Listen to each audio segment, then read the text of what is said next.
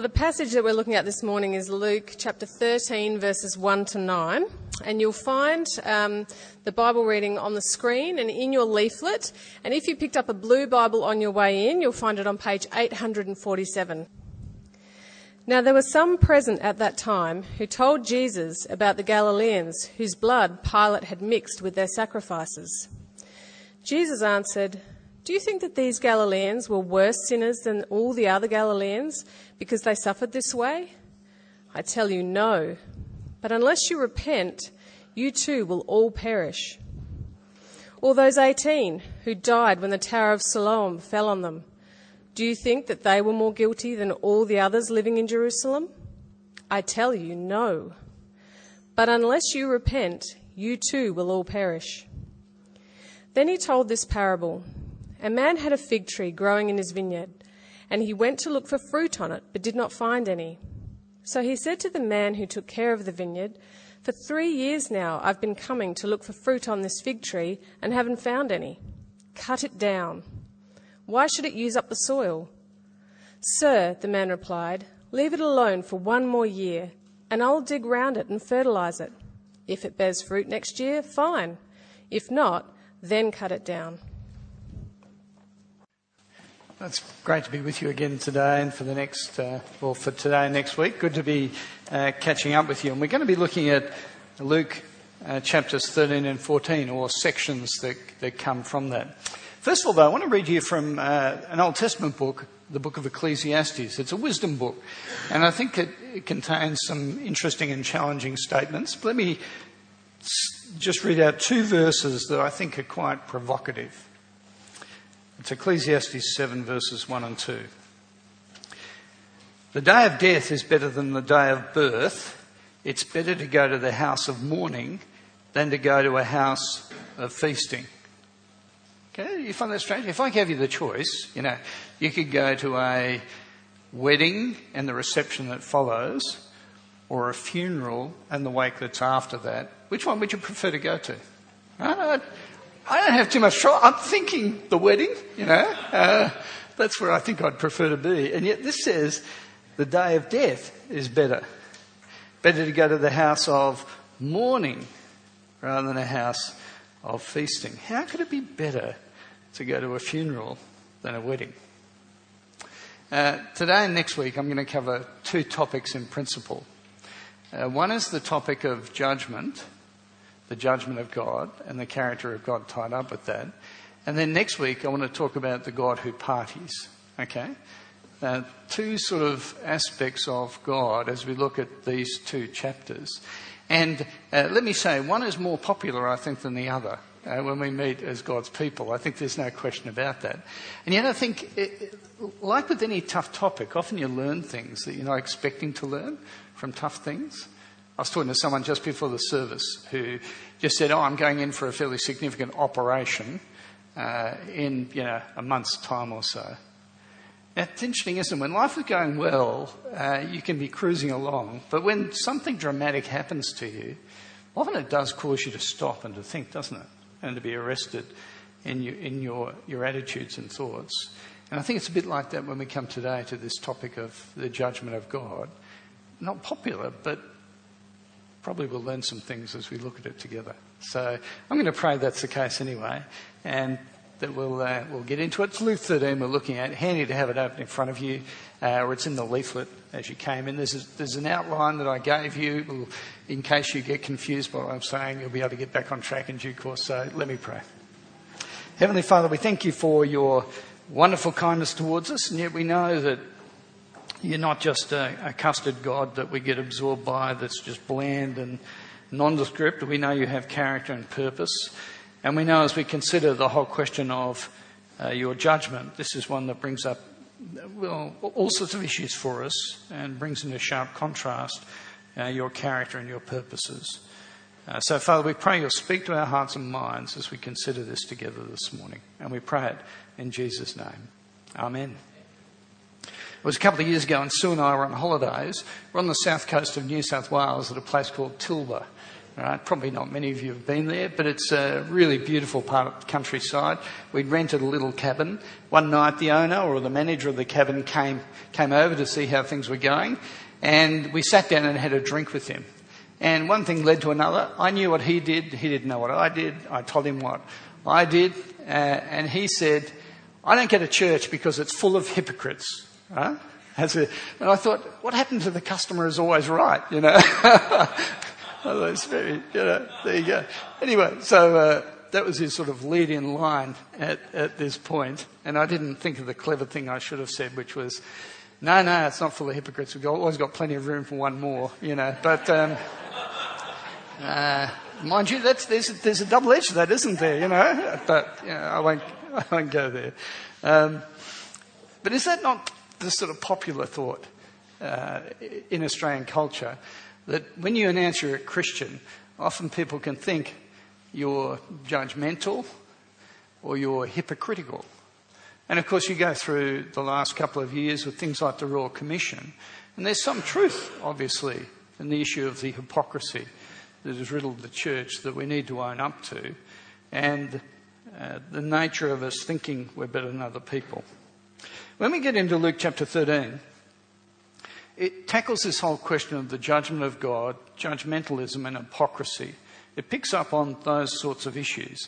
What we need to first of all remember, though, is that Luke chapter 13 follows Luke 12. Right? Now, I'm not thinking you're stupid, but the issue is the context often in the Bible sets up the discussion that follows. So I want to take you to the end part of Luke chapter 12, which I think sets up Luke 13 and the discussion that follows. I'll read from verse 54 in Luke 12. Jesus said to the crowd, when you see a cloud rising in the west, immediately you say, it's going to rain. And it does. And when the south wind blows, you say, it's going to be hot. And it is. Hypocrites, you know how to interpret the appearance of the earth and the sky. How is it you don't know how to interpret this present time? Why don't you judge for yourselves what is right?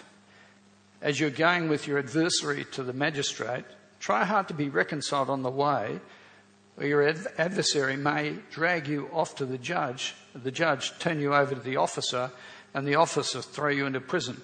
I tell you, you will not get out until you have paid the last penny. Now, it's one of those this-that arguments. If this, then that. So if this, you see clouds, it's going to rain. If this, south wind, it's going to be hot weather. If you're going to the magistrate, you don't have a strong case, settle on your way if you've got any brains, right? That's the way it goes. And it's a warning, right? It's the warning. Particularly to the religious sort of people that were listening in. You might be religious. You might think that you're okay with God. But Jesus says, I want to tell you, you're not. You're a long way from God. And the judgment of God is coming. And when it does, you won't be on the right side of it. That's the point he's making. It follows that discussion. Then what he does in Luke 13 is he drives home the whole question of the judgment of God and how it works.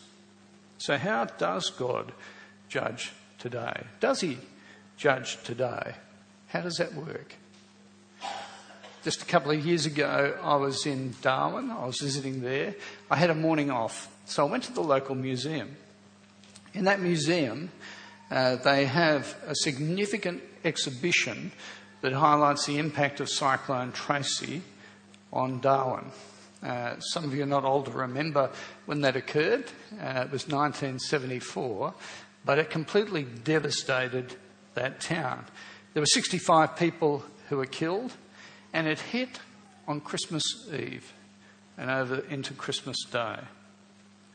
One of the things that was spoken about at that time, even in the popular press, was this the judgment of God? Particularly because of the timing, I suspect. And Darwin, particularly at that stage, had a bit of a notorious reputation for immorality in different ways. And so the question was, is this God bringing down his hand upon this town? Luke 13 draws us into that sort of discussion. Right? Chapter 13, verse 1. There were some present at that time who told Jesus about the Galileans whose blood Pilate had mixed with their sacrifices. Now, we don't get many details here. We're not sure exactly what's going on. But the Galileans were Jews. And obviously they'd suffered or been killed at Pilate's hand. And so Jesus says, when someone raises this with him, do you think they suffered because they were worse sinners than other Galileans? Is that what you think's going on here? And I remember, Jesus knows what people think, right? He knows what's going on and that people are trying to set him up at this point. That's the discussion that's happening. There's a bit under the surface here. Galileans were seen as inferior Jews, sort of, half-caste, not quite their type Jews. And they weren't as good at keeping sort of the religious rules as, say, the Pharisaic Jews. There was just a bit of background there. But also, here's what's going on. Where's Jesus from? Nazareth. What's Jesus? A Galilean. Right? Jesus, do you hear about those Jews that suffered? Where are you from, Jesus? You get the sort of the tension that's trying to be raised by that. They're just trying to kick Jesus in the guts and give him a hard time. That's what's going on. Were these Galileans, says Jesus, were they worse sinners than other Galileans? He asked that question to the people who'd come before him. Now, I reckon the people who brought that question to him were thinking, yes, they were. That's why they suffered. And that was a pretty popular view in the day. But I reckon there were also a group there saying, no, I think every Galilean should suffer this way. We hate them, and there's that sort of response that's going on. But Jesus, notice what he says, verse 3, no, you guys have got it completely back to front. No, but unless you repent, you'll perish. Jesus says, you are so far off the mark. He goes on, verse 4. What about those 18 who died when the Tower of Siloam fell on them? Do you think they are more guilty than all the others living in Jerusalem? Now, we're talking about something, it must have been a fairly recent but known disaster in Jerusalem. Remember now, what Jesus has done, he's been very clever here. He's moved from Galilean Jews to heartland, you can't get more kosher, dinky-die than us guys Jews, right? That's what's going on. He says, what about these guys? Yeah, you've talked about the Galileans over here, but these are dinky guys. Were they just standing in the wrong place when the tower fell? Is what you think was happening. Why did these guys get killed? Were they more sinful than any other Jews? And then he's got them. Verse 5, I tell you, no. Then he repeats the line from verse 3. But unless you repent, you too will all perish. Now, I think this inevitably raises a question that is so common. Even if it's not voiced, it's often the thing that's going on in people's minds and hearts. The first century, but I think in the 21st century as well.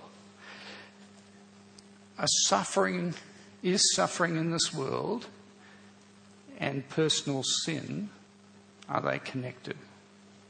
Does my sin somehow lead to me suffering in some way? How does that work? Now, I've been in pastoral ministry for 3 decades odd now, and that question is often the question that people are thinking when they get sick or when some disaster occurs to their family. Is this sort of payback from God in some way? In a general sense, I want to say the idea that suffering and sin are connected is a fair call.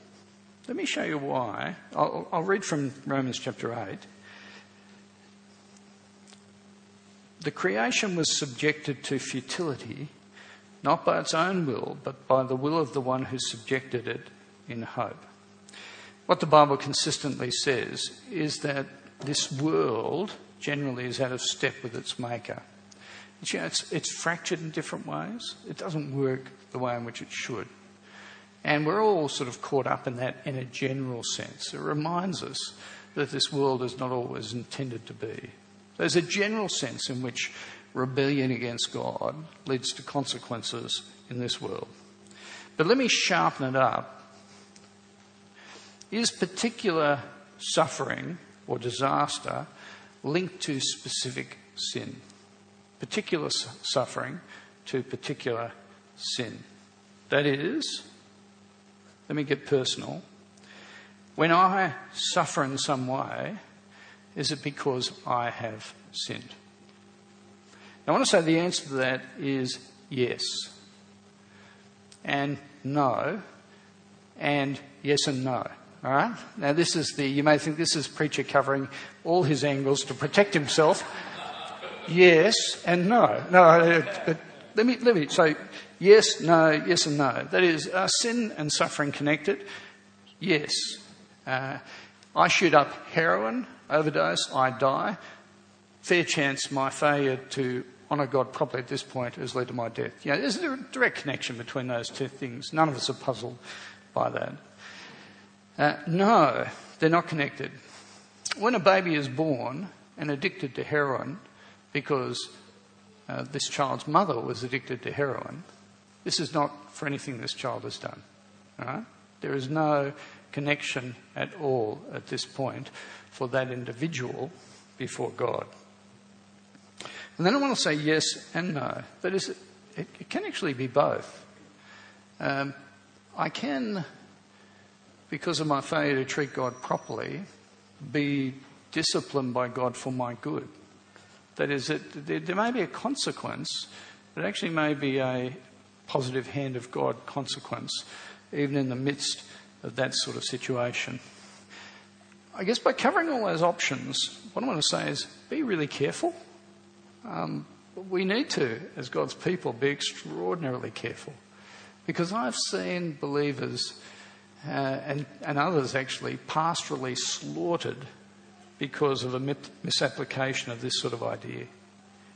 You know, the reason you are sick and dying with cancer is because you have unconfessed sin. You confess it, you'll be right, you'll be healed. Right? That is just horrible. Really, to be quite honest, it's a terrible misapplication, I think, of the word of God. And you cannot find it here.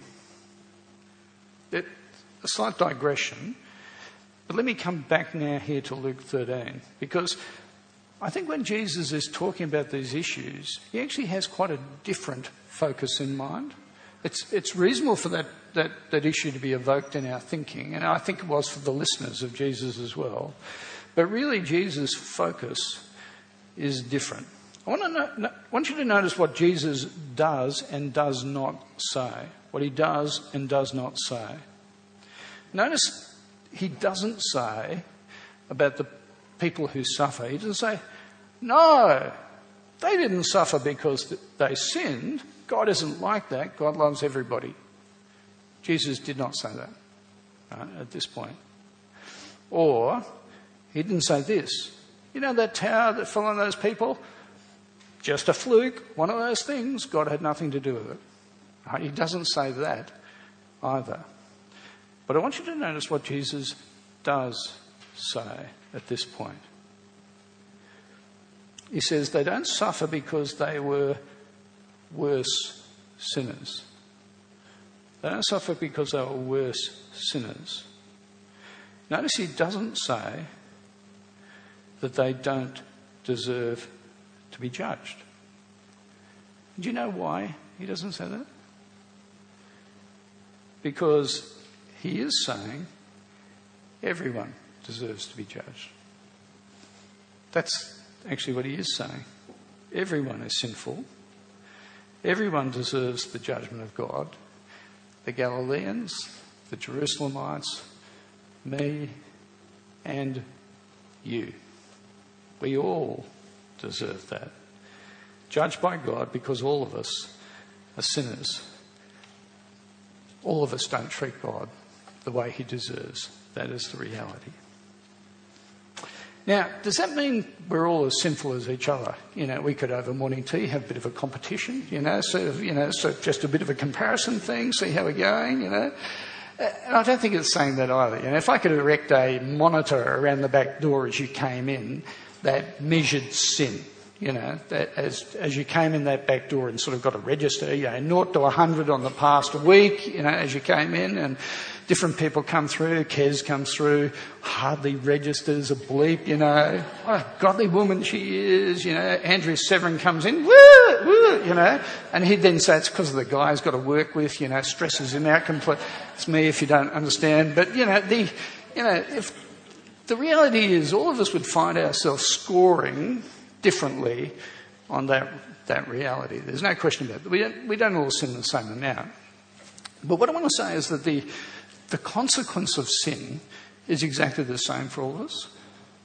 Whether you sin to some degree, a greater degree, or majorly, the outcomes are exactly the same. It's a bit like when a hugely wealthy business person who's run up billions of dollars of debts has a bad business deal that goes bad, and they get thrown into bankruptcy. Now, they might have had billions of dollars of debts. Let's say I run up a debt of, $223,000, which is about 6 times my net worth, and for some reason go bad on this debt and get bankrupted. Now, let me say, there is a difference between billions of dollars and $262,000. I get that. I can count, to some degree. But the consequence is the same. Default means both get made bankrupt. The outcome is exactly the same result. In a sense, before God, we're all in the same boat. We all have a broken relationship with God because of our sin, and that needs to be mended. Sometimes we can forget it. I caught up with a guy a while ago who, when we sat down, he'd just become a Christian in his 40s. And he said to me, I generally am doing okay until I go to church. Then I feel really bad. And at that point I was feeling really bad because I'm often preaching, so I thought it's probably me, that's caused this problem. He said, so I said, why do you feel really bad? Hoping it wasn't me, and he said, I feel really bad because when I get to church, I'm surrounded by all these people who are such nice, good living people, and it just reminds me of what a failure I've been and still am in terms of my life. Now, I just explained to him that you look good on the outside, and that comes with practice, over time. But I just explained to him the reality was we all don't get there. We all fall short of God. We're all people who've not treated him properly. And some of us have done it in more outrageously public ways, some in more private sort of ways. But that is just who we are in terms of where we stand before God. All sinners who need mercy. All debtors who can't clear the debt. All, by nature, deserve the judgment of God. So here's the question. How do you avoid judgment? That's an important question to get the answer to. Find people who are more sinful than you. I know a few Galilean Jews, that's the strategy these guys employed. Or maybe try harder. Notice what Jesus says. He doesn't talk about any of those. Notice what he says, verse 3. Unless you repent, you'll perish. Verse 5. Unless you repent, you'll perish. Repentance. What's it mean? I looked up my dictionary and it says things like feel remorse, be sorry about something, to show penitence. Often I think this is the confusion lots of people have. They think repentance is all tied up with feelings, And I'm not thinking it won't have consequences for feelings, but that's not at the heart of repentance. The Bible on repentance is saying we need to agree with God that we're sinners. We deserve judgment. That's the reality. We need to call on God for mercy. And we need to turn away from sin and live for God. That's the nature of repentance. And what Jesus does is he rams home this message with this story of the fig tree. verses 6 to 9. This is like his sermon illustration. The fig tree that doesn't bear any fruit for 3 years, the landlord says, come on, let's get rid of this tree. It's doing no good at all. And the tenant farmer who says, no, hold off. Give me another year. Let's see if it can come good. Okay. And if it doesn't, then we'll chop it down. That's the nature of the story. And it's a clear message in this context. Jesus is saying the day of judgment is coming. And he says, I have entered in this world in this last year. I've turned up at the end of the age. I've been sent by God to warn people and to call upon people to repent and to be forgiven. And if you ignore the Son of God, if you ignore me, then listen to the warning. Judgment is coming. It will certainly follow my presence here among you. That's the message that Jesus brings. So let me try and wrap this up by thinking through a few implications that come out of what Jesus is saying here. The question I've got for you is, can you read this sign? You know, when summer's coming in the hills, if people take it seriously because they clear the undergrowth around their house, they clear out the gutters because it's bushfire season. Right? The sign, take action. There's that sort of thing. Luke 13, Jesus is saying, here I am, I'm on my way to Jerusalem. In fact, he's been on this journey to Jerusalem from Luke chapter 9, where he sets his face to go to Jerusalem. And in Jerusalem, he's made it clear he will suffer on a cross, he will die, he will rise again from the dead. Right? The judgment of God and the salvation of God all rolled into that climactic event. It is sort of a powerful reality and illustration rolled into one. I will die on the cross, says Jesus, for the sin of the world. Yours, mine, everybody's. Not Jesus didn't say that, I'm saying that. Right? Sin of the world, that's what Jesus dies for. And so the question I have is, do you get that? Do you get it? Does that come home? So have you accepted and come to terms with God's judgment? I'd much prefer to go to a wedding than a funeral.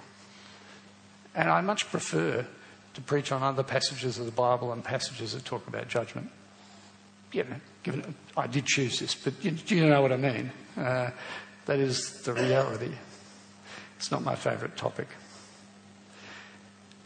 But I think it's here for a reason, and so we don't bury our head in the sand and think it's not real.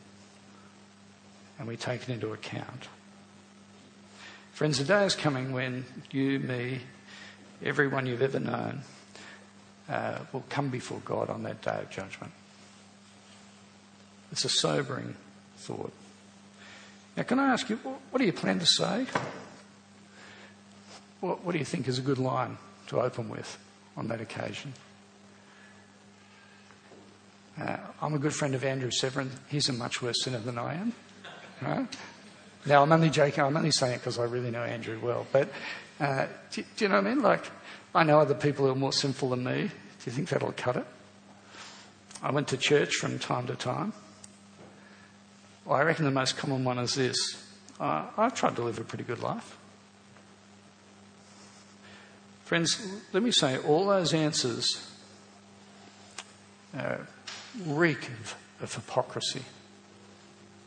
Extraordinary hypocrisy.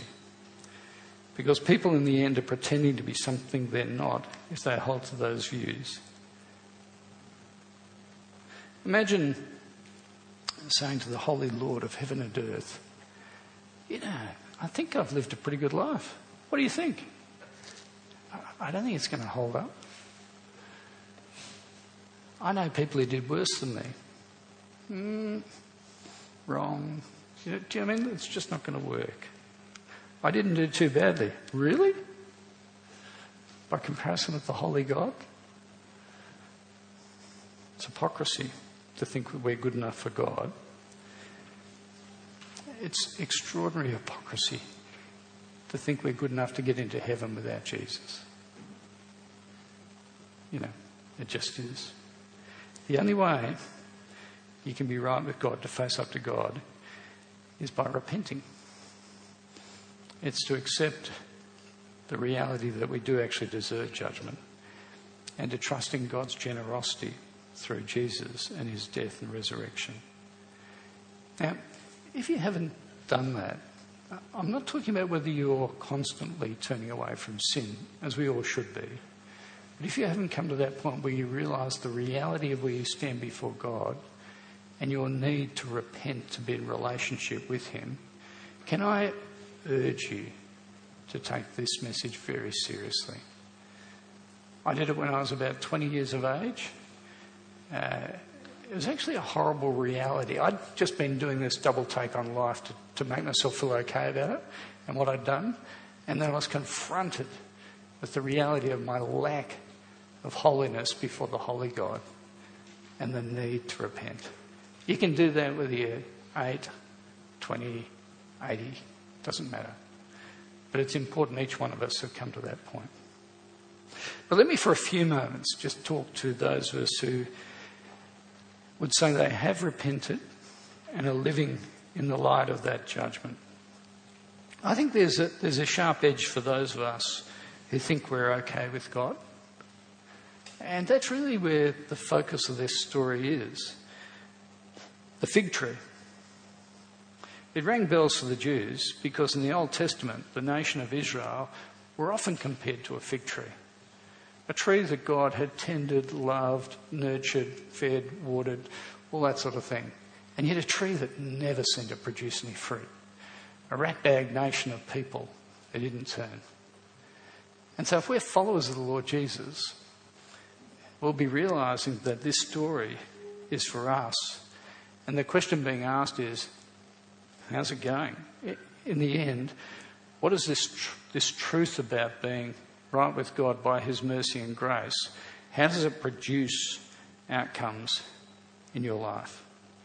There are all sorts of ways in which you can follow this through. Back in Luke chapter 12, there's a whole series of illustrations about the way in which the reality of Jesus' presence convicts and changes people's lives as they think about the way they treat people, as they think about the way they deal with money, as they think about what they're anxious about in this world.